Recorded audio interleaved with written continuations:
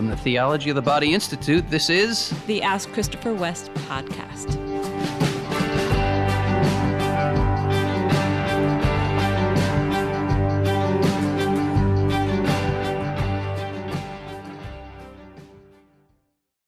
Welcome, everyone, to this episode of our podcast. Hey, everybody. We are back. Happy to be with you. I don't know if any of you have trouble answering the question, what do you do for a living? But I sometimes have trouble answering that when random people ask me what my husband does for a living. You know, like, how much do I say? What about what you do for a living? Well, that for a living usually means like to pay your bills. So there's not the same question. I know, but I don't want to. Hold on, rewind. I don't want to just jump over the fact that your contribution to our family is like somehow secondary or something. Okay. I appreciate that I appreciate you. Well, thanks, lover. I appreciate you. I can tell. And our kids appreciate you. But yeah, what I wanted to say is that it's a little tricky to answer the question, what does your husband do for a living? Especially if it's a pretty random person asking me, like, you know, somebody that came to the house to like put ant traps in or something. You know. Well, let me tell you what my husband does while you're putting those ant traps down. Or repair a leaky pipe or that kind of thing. Right. But lately, my husband has not been so much a traveling speaker and much more a stay-at-home author. And I don't know if you could share with our listeners about that a little bit. Sure. So during the whole COVID crazy lockdown thing, I first was wrapping up my writing project, which for the last year or more has been the study guide for this course on the Blessed Mother that's coming up in October, which I am so excited to teach. Yes. The juicy nectar that I have discovered in all the research for this course. I cannot wait to share it with my students. That's awesome. It's going to be really, really exciting.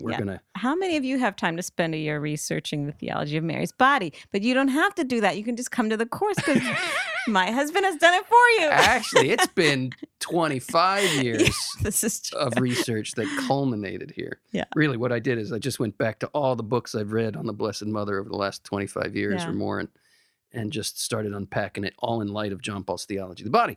So that writing project wrapped up for me maybe 6 weeks ago. Mm-hmm. And as you know, then I started writing a new book. Right.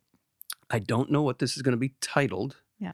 I have various ideas. I kind of conceive of this as a sequel to my book, Fill These Hearts, which was all about desire. Mm-hmm. And what do we do with the ache? What do we do with the longing?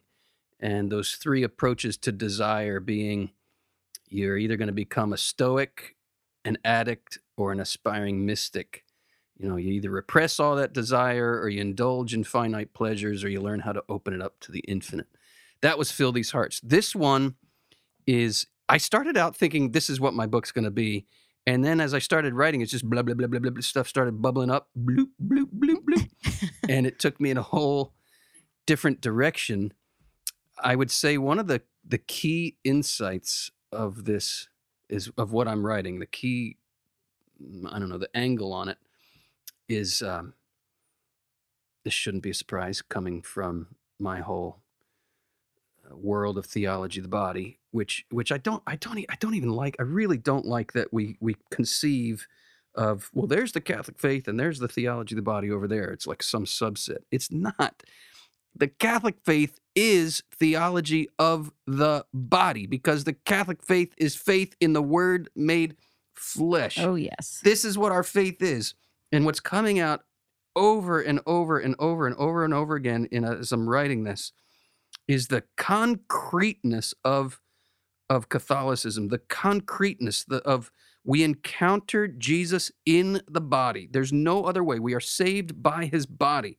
We're saved by his blood. It's the source and summit of absolutely everything we believe. So I'm talking a lot about the Eucharist in this book. And one of the things I'm unfolding is this. It dawned on me on one of those Sunday mornings that we were doing our family prayer time together because we couldn't go to Mass.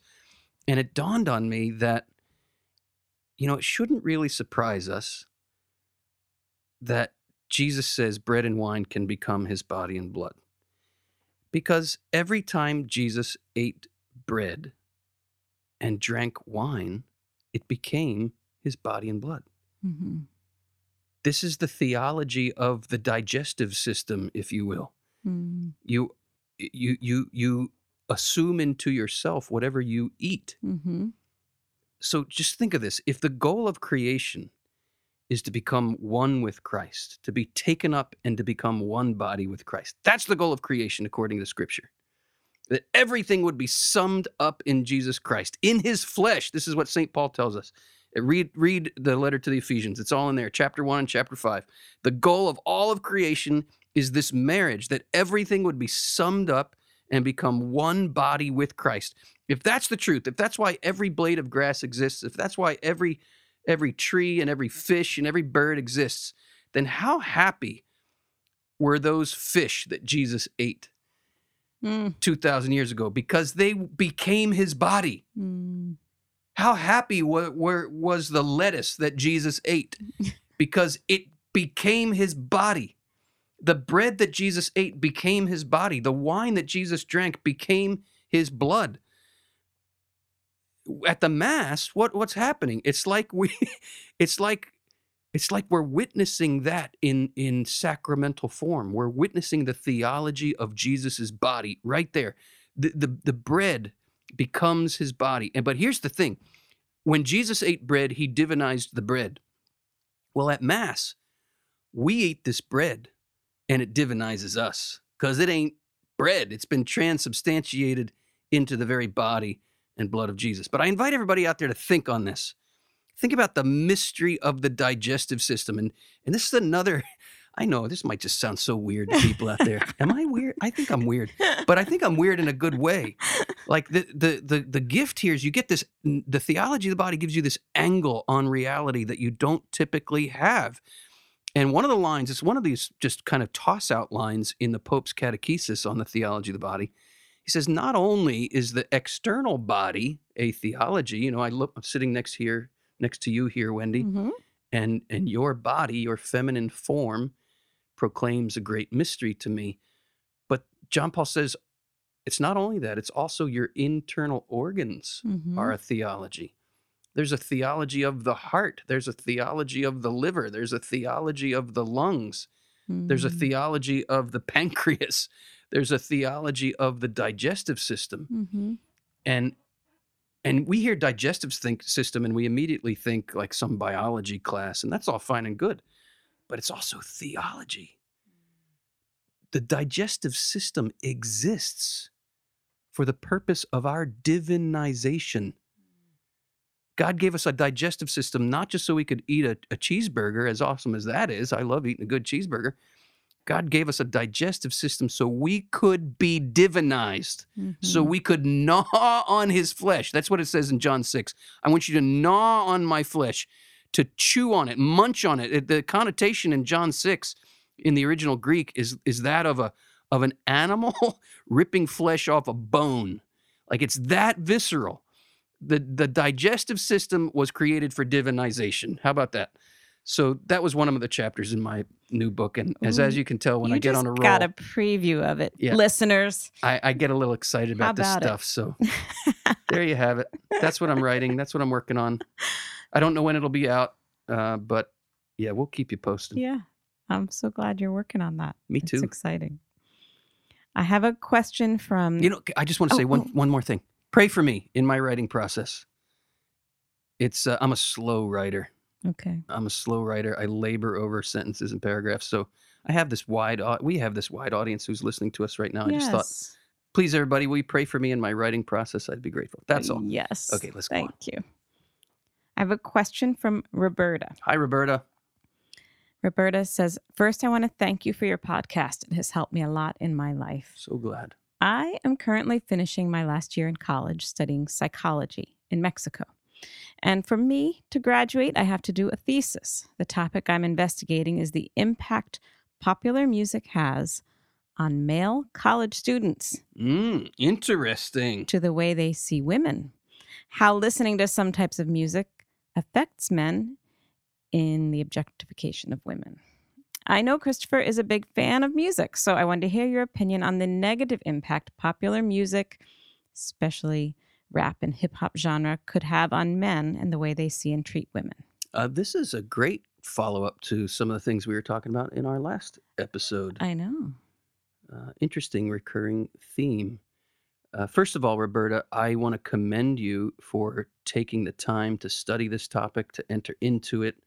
I'm sure you're going to unfold some painfully revelatory things because there's no doubt about it. Music, for good or for ill, has a profound impact on us emotionally, psychologically, even behaviorally. And whenever I celebrate music, I always qualify it with this need for discernment. We talked about this in the last episode. Mm-hmm.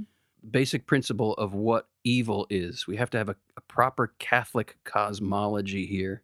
And you've heard me say this before. I'll say it again. I'll never tire of saying it because it sets us in a proper Catholic vision of the universe. And it's this: the devil doesn't have his own clay.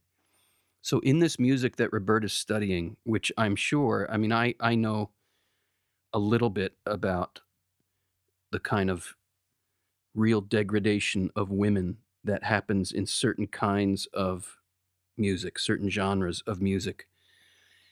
And what needs to be understood is the enemy is getting hold of something sacred, beautiful, glorious, good, and twisting the heck out of it, maligning it, desecrating it, distorting it, perverting it.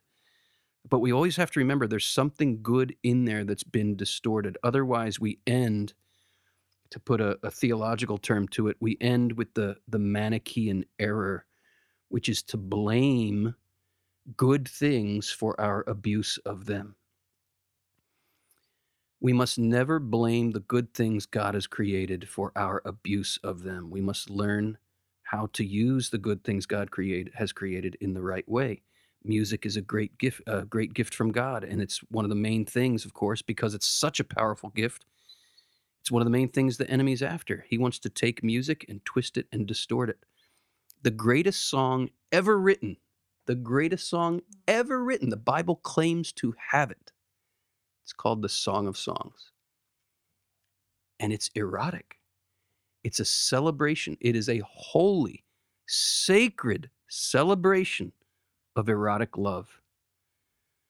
Every song that sings of erotic love in a twisted, distorted, perverse way, you can no longer use the word love in those situations, is a distortion of the Song of Songs. That's what the enemy's after. The enemy is after the Song of Songs.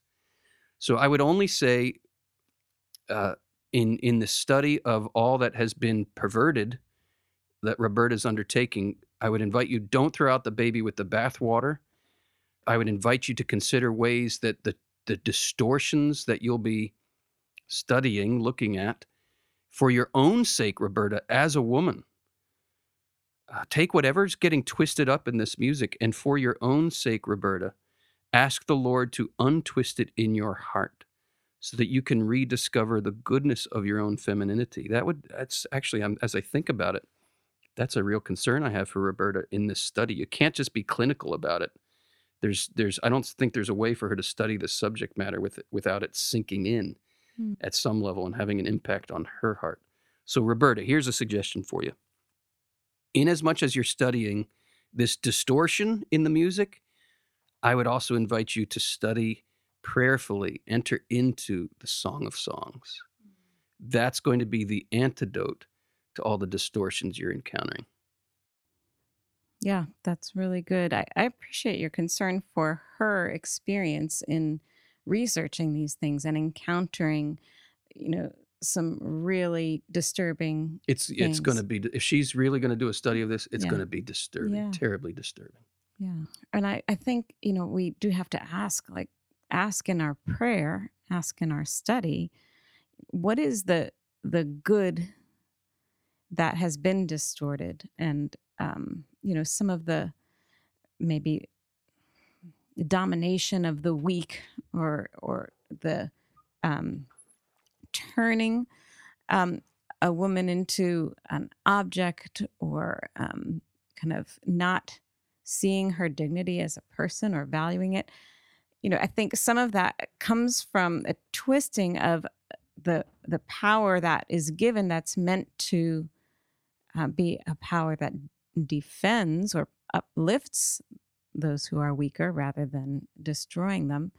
But I think there could also be a terrible fear of vulnerability on the part of men that would motivate them to harm others, to somehow then protect themselves from harm. And if there could be any compassion in our hearts to pray for that deeply fearful place in a man that he wants to hide from all of us by talking this, way, or behaving this way, if we could pray for that and for deep healing, I guess It's that. a keen insight, Wendy, and I know you've shared that with me before. It always strikes me when you share that, and I commend you for even your readiness and willingness to have that compassion, because very understandably, the response of a woman could be nothing but rage and wanting to seek out revenge. All of that on the human level is very understandable. But the only way we can heal really from these deep wounds between men and women is to do just what you suggested there, Wendy, to say, Lord, give me eyes to see what kind of pain are these men in who are dishing out all this pain and abuse on women. That is a vision that only the Holy Spirit can open up to us. And that's not at all to sweep under the rug justice or calling to task such men for their horrific abuses and the violence that they contribute to against women. But it's seeking to find a way towards redemption, even for those who are so far gone in that direction. So thank you, Wendy, for being Mhm. willing to do that. Mhm. I want to hold one more thing out to you, Roberta. I just grabbed this off my shelf. I invited you to reflect on the Song of Songs, and this is a book called Awakening Love by Father Gregory Cleveland. The subtitle of the book is An Ignatian Retreat with the Song of Songs. This is a book I read a couple years ago and just loved it. So if anybody out there wants to do a more in-depth study of the Song of Songs, this would be something I'd recommend. A question from Mary. I recently listened to Jason Everett interview Christopher for the Love Life conference. I had a question about something in the beginning when they spoke of jewels not being the cause of theft and the beauty of woman not being the cause of lust. I understand that, but is there some responsibility on the part of the woman to present herself in a wholesome way? I'm not saying we need to wear burlap sacks around, but is there some sort of line that's crossed between wholesome beauty and something else? I remember a girl in high school wanted to go to school in a t-shirt with no bra because she said, "It's my body, I'm not ashamed." Well, that's not wrong. It's good not to be ashamed of our bodies, but we also need to respect others in how we present ourselves. I would appreciate your thoughts on this matter. Thanks, Mary, for the question. Yes, Jason and Everett and I did an interview together. He interviewed me for his virtual conference a few weeks ago, and we are making the point that men are not justified in blaming women for their own lusts. And Jason used the analogy, which I liked a lot. He said, you can't blame the jewels for the theft. Mm. The sin is not in the jewels. The sin, the desire to steal those jewels, come from the human heart. Mm-hmm. Now, just as an owner of a jewelry shop should not put jewels out in the open in a bad part of town and expect they're not going to be taken, stolen, nor should women think in this fallen world in which we live that if they show up at high school, for example, in a t-shirt with no bra, that men aren't going to lust after her. So there is, put it this way, if that girl knew her dignity, she would not want to dress that way going to school. Not because her body is shameful, but because if she knew her dignity, she would not want to be treated as an object for some man's lust. So here we need to answer the question. We need to distinguish between shamelessness and nakedness without shame. Shameless exposure and nakedness without shame. So in the beginning, we read, before sin entered the world, the man and his wife were both naked and felt no shame. This is one of the most evocative lines in all of sacred scripture. Mm. And John Paul II says it's the key to understanding God's original plan for man and woman. Mm. Because nakedness without shame reveals that they understood God's plan for the body and not just cognitively got it. They experienced it in their hearts. They desired nothing else but to love in the image of God. The very first result of original sin is shame in their nakedness. Why? Because now the sentiment of sexual desire has become selfish. It's become inverted. What was once a desire to sacrifice myself for the other has now become a desire to sacrifice the other for myself. And if we want to look at it from the perspective of the woman, after sin, the woman covers herself, and notice she's in the presence of her husband. Mm-hmm. She was married to this guy, by the way, and she still felt this need to cover herself. Why? Because the man is now looking at her as a thing for his selfish pleasure. And she knows in her heart of hearts she's not meant to be used as an object for someone else's pleasure. So she covers her body, not because the body is bad, not because the body is shameful. She covers the body to protect the goodness of the body from the degradation of lust. Shame, John Paul II says, we're not so much ashamed of our bodies, we're ashamed of this lustful experience that tempts us to use the body, to degrade the body. This is very, very important to understand. The difference between nakedness without shame and a shameless exposure of the body. Shameless exposure of the body would be a situation in which you're exposing yourself to lust. You are exposing yourself in an environment where you know you'll be treated as an object.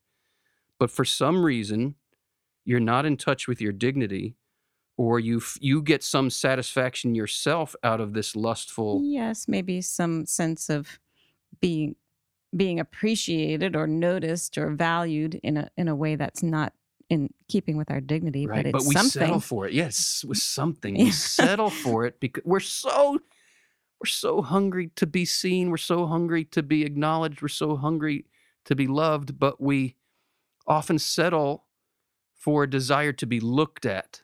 A cheap substitute for being seen is being looked at.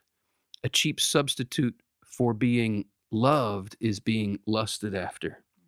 So that would be, if you know that you're dressing in a certain way in an environment that will rouse lust in other people and you don't care, well, that would be a kind of shamelessness, which is not the same as saying, I'm not ashamed of my body. It's quite different. We shouldn't be ashamed of our bodies, as I'm saying, but nor should we be wanting to expose the goodness and dignity of our bodies to degradation. Mm-hmm. And that seems to be lacking in the example she gave of this person who dressed that way. I hope those distinctions are helpful for her and for the listeners. We have another question I think we have time for. Yes, from Kelly, who says, about 7 years ago, I had a radical reversion to our faith. I have fallen completely in love with our Lord. That's and awesome, Kelly. The beautiful faith that he left us. I just can't get enough of theology of the body. Just can't get enough. I just can't get enough. The problem is that only I feel this way. My husband has no interest in the beautiful teachings of our faith and is quite hostile about theology of the body. Bless you, Kelly. He says, I've changed in the way we're intimate together, and perhaps I have because I have such profound reverence for the gift of the marital embrace. I love my husband very much, and I long to be close to him. But he says that as long as I, quote, love my faith more than him, then sex can't be what it used to be. He says that he's very sad and that there's nothing to be done for it. He isn't open to counseling. He often expresses resentment that I love our Lord more than him. I honestly just don't know what to do with this. I want to have a loving, healthy marriage, but my husband has shut down nearly all intimacy. Mm, Bless you, Kelly. Bless you, Kelly. This is a painful situation, to be sure. There's no, here's the solution, here's the answer to it. You are paying a price here, Kelly, for your fidelity to Jesus. And Jesus certainly let us know that there would be such a price to pay. He did say things like, unless you love me more than husband, wife, father, mother, you are not worthy of me. And from one perspective, that could sound like, who is this guy? What's he coming off as? Well,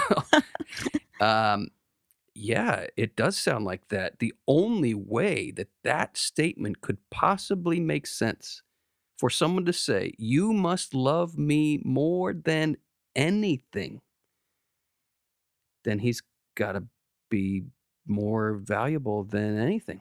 Mm-hmm. And who could possibly claim to be more valuable than anything? God. Worship. I want to look at this word worship. I think it will shine a light on this question. The word worship means you worship whatever you assign the greatest worth to. Worthship. That's where we get the word. To what do you ascribe the greatest worth? That's what you worship. It sounds to me, and this is a human struggle since the dawn of original sin. We want to be God, which is another way of saying we want to be worshipped. And it sounds to me like your husband is saying, I don't like that you aren't worshiping me. I don't like that you're worshiping somebody else. In other words, he's saying, I don't like that you place more worth in Jesus than you place in me. And that's something that your husband has to wrestle with. I don't think you can, nor should you, soften the blow on that, because it's a rearranging of our understanding of the universe and our place in it. Wendy, you and I have had to struggle through this too, because surprise, surprise, we're human beings, and Oh, yeah. we have our own struggles, and we've, in our own ways, made idols of each other and needed to learn how to let go. And you've needed to learn how to give me to Jesus, and I've needed to learn how to give you to Jesus and not want to be God in your life. And I'm a broken man. I see that tendency and temptation to want to be the ultimate thing in your life. In other words, to want to be God for you. Mm-hmm. But our marriage has been so much brighter, so much more hopeful, so much more peaceful as we've learned to step away from those temptations and to give each other space to know that there's a place in your heart, Wendy, that belongs only to the Lord. And I remember different phases, especially in our early marriage, where I could admit that in my head.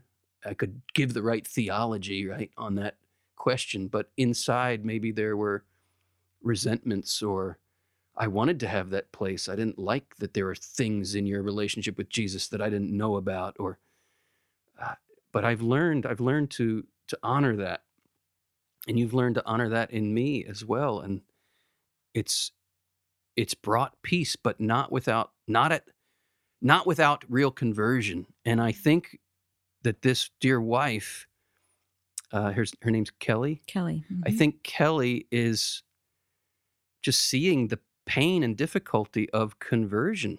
So my suggestion to you, dear Kelly, would be to offer that pain that you are experiencing, which is very real.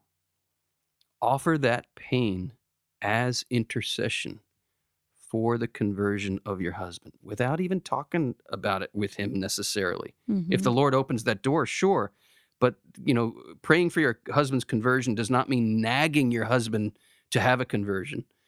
Praying for your husband's conversion might be a quiet, interiorly painful offering of your own sufferings as intercession for him to find who is God in his life, that he would find the real God, that he would dethrone himself from his own lordship and let Jesus be the Lord of his life, which will in turn shine a bright light on your marriage and your love for the Lord.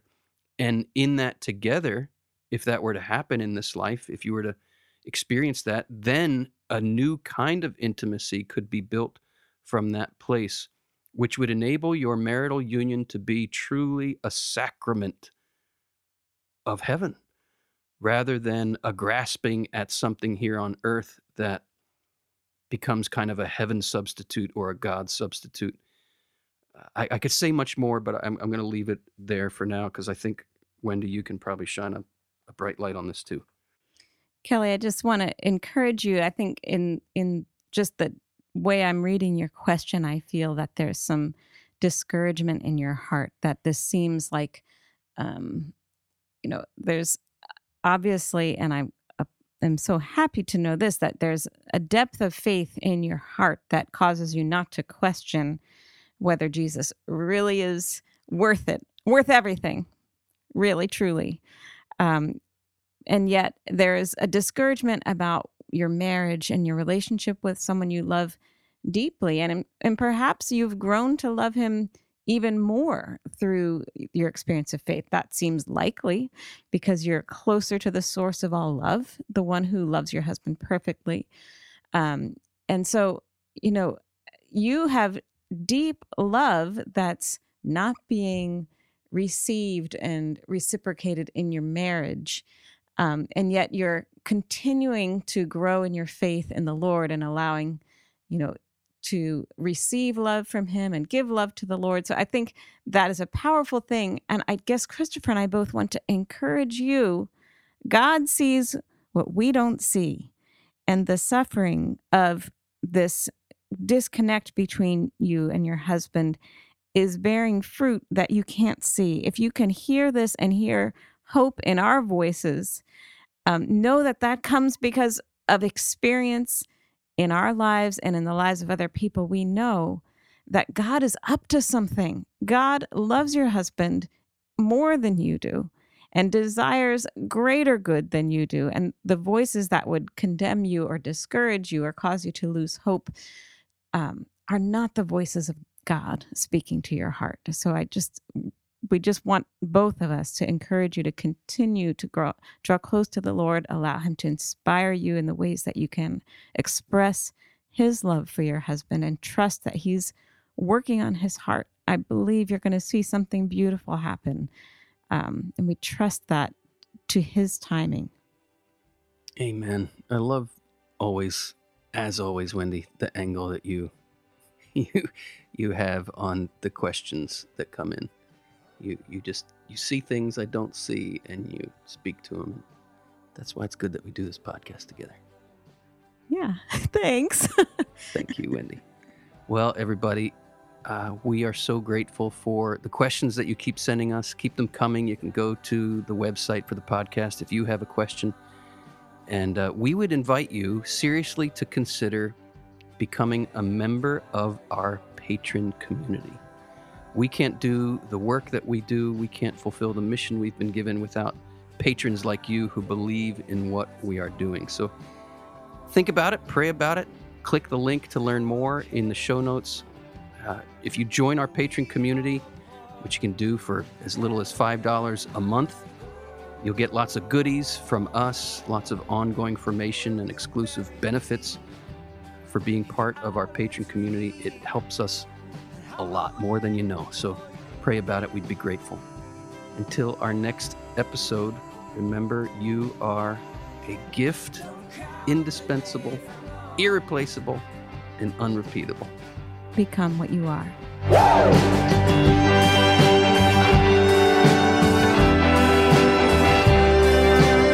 Ask Christopher West is brought to you by the Theology of the Body Institute, with music by Mike Mangione. Christopher and Wendy hope that the information provided is helpful to you, but remind you that they are not licensed counselors. If you are going through serious difficulty, a list of trusted counselors and psychologists can be found in the show notes.